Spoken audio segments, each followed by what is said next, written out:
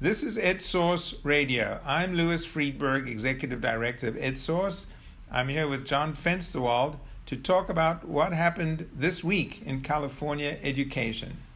Good to be here, Louis. I saw, and I imagine you saw, that Education Week did a survey of states as to which states are administering the Smarter Balanced test, which states are administering the PARCC test.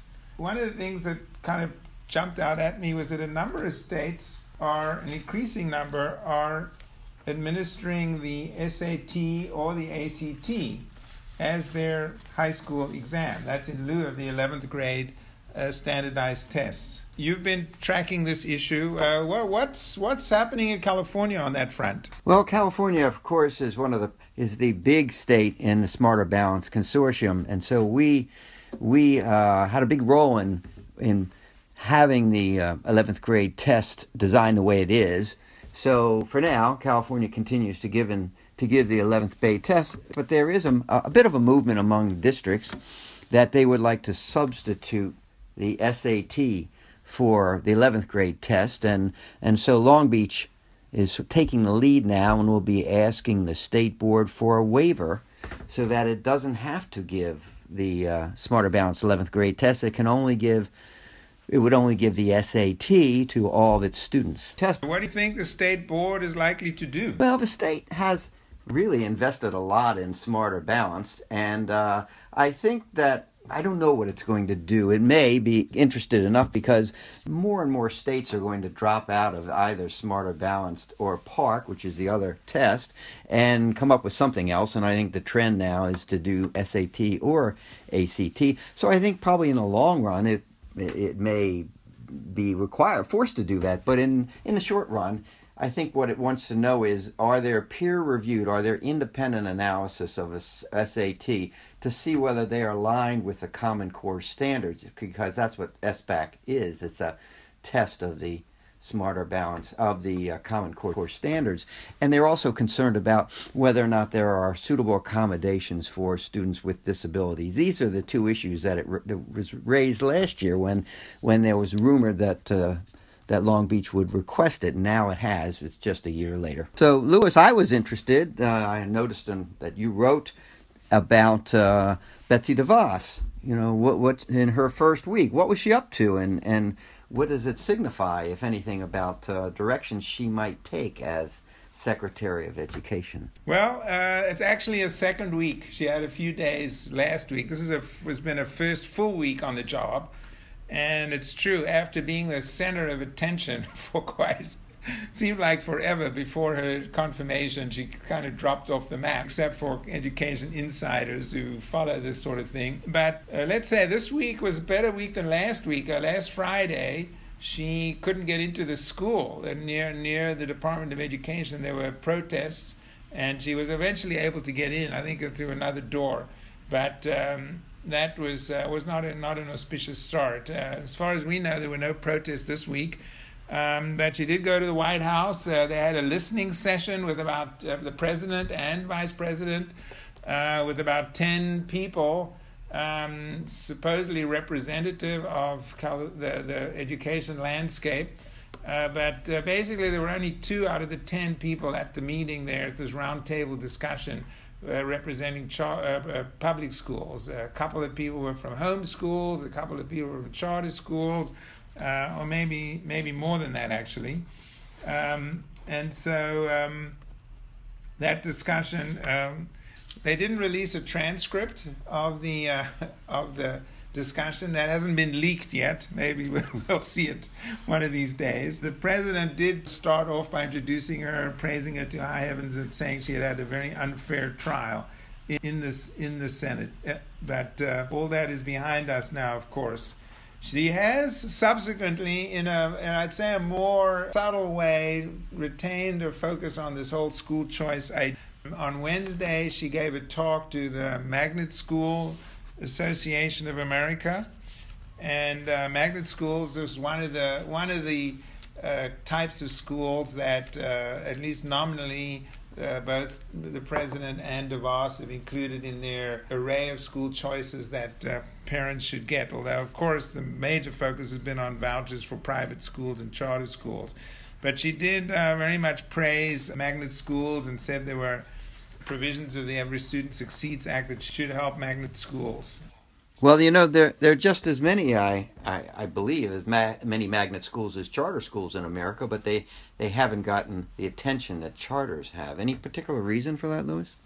They're programs within schools, and actually, there are fewer magnet schools. Magnet schools, on the whole, tend to be smaller than charter schools. There's about 2.6 million children in magnet schools and about 6 million in charter schools. And in California, there are about the same number of magnet schools. But actually, no, in California, there's fewer magnet schools than charter schools, but the enrollments are about the same. But this has not been a major area of growth, and we just have to see if magnet schools emerge as a choice that this administration will promote going forward.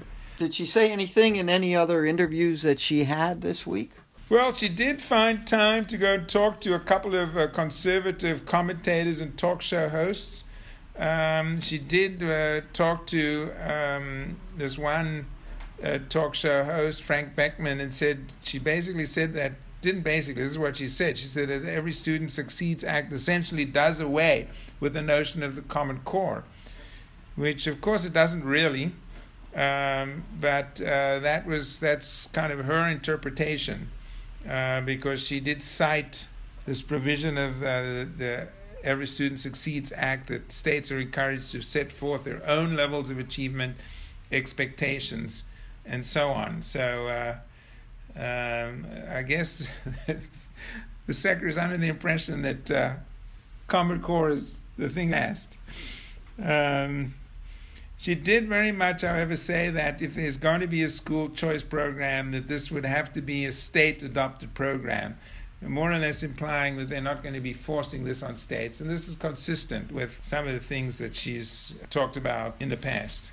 I guess that's reassuring for California, which certainly voters and legislators don't appear interested in private school vouchers, particularly and it can't do it for religious schools under the state constitution anyway, right? Exactly. Now, John, I wanted to ask you, because one of the things she talked about, or she mentioned, were the regs, the regulations to implement Every Student Succeeds Act, that the House, I guess, has rescinded the regulations. And where does that stand? And how would California if these regs actually didn't go into effect? It looks like the Senate will go along, and also they can rescind these regs. They were just adopted last fall.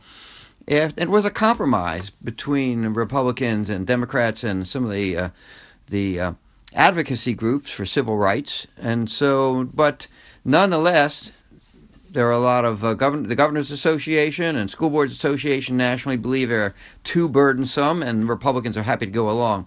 Frankly, I don't think it will have much effect on California because the state board has been designing its state plan under the Every Student Succeeds Act based on the law and not the regulations, because they had a feeling that perhaps these regs would be changed or rescinded.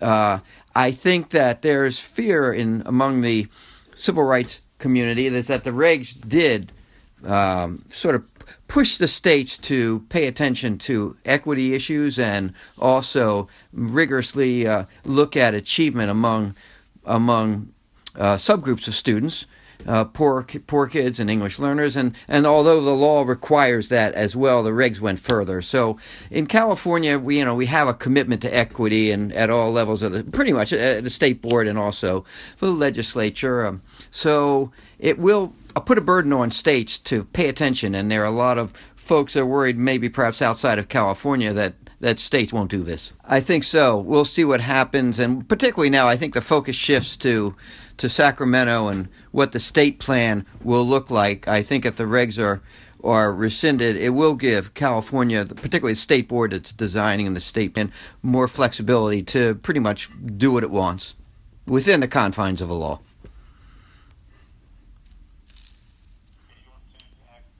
Sure. So, Lewis, one of the interesting stories of the week was a survey of childcare costs that EdSource did, this poll, and I found it fascinating. Give a couple highlights, if you will. Why is it important?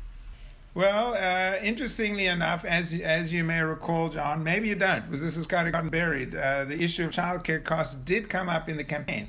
This was a major issue that Hillary Clinton raised, and then Ivanka Trump jumped in on this issue. You may recall on when she presented her father's name for the nomination at the Republican convention. And I do.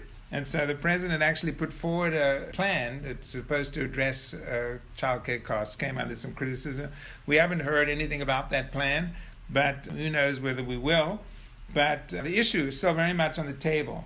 I mean, what we found, we surveyed parents with young children in California. The poll like this has never really been done before.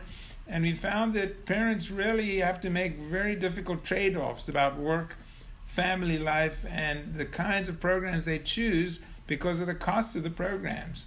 We found that nearly half of families with young children under the age of 6 say that one of the parents left the job market to address childcare needs. We found that 70% of parents spend more than 10% of their incomes, and about a third pay more than $1,000 a month for childcare, and quite a few of those pay more than $2,000 a month. And really, these costs have major impact on, one, whether to work. Also, it plays into whether you decide to have additional children. It also makes it very difficult to save. We found that only 1/3 of parents said they were always or very often able to save money after they cover their living expenses every month.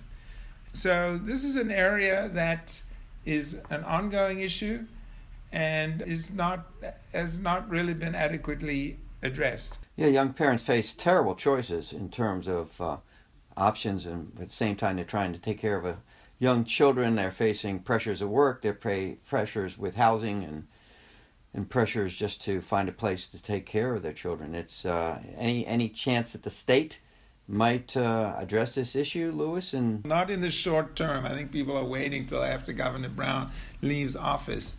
In fact, in next year's budget, the governor is proposing kind of holding the line on expanding subsidized childcare slots. They were supposed to add 3,000 more slots next year. They will eventually. It just pushed it back 1 year. But the implementation of this expansion, which the legislature agreed to last year, is going to be implemented at a slower pace. And that's, I think childcare advocates really see that as going kind of in the wrong. John, I think we've covered the major issues of the week. I look forward to talking to you next week. You've been listening to This Week in California Education. I'm Louis Friedberg with John Fensterwald. Thanks for listening.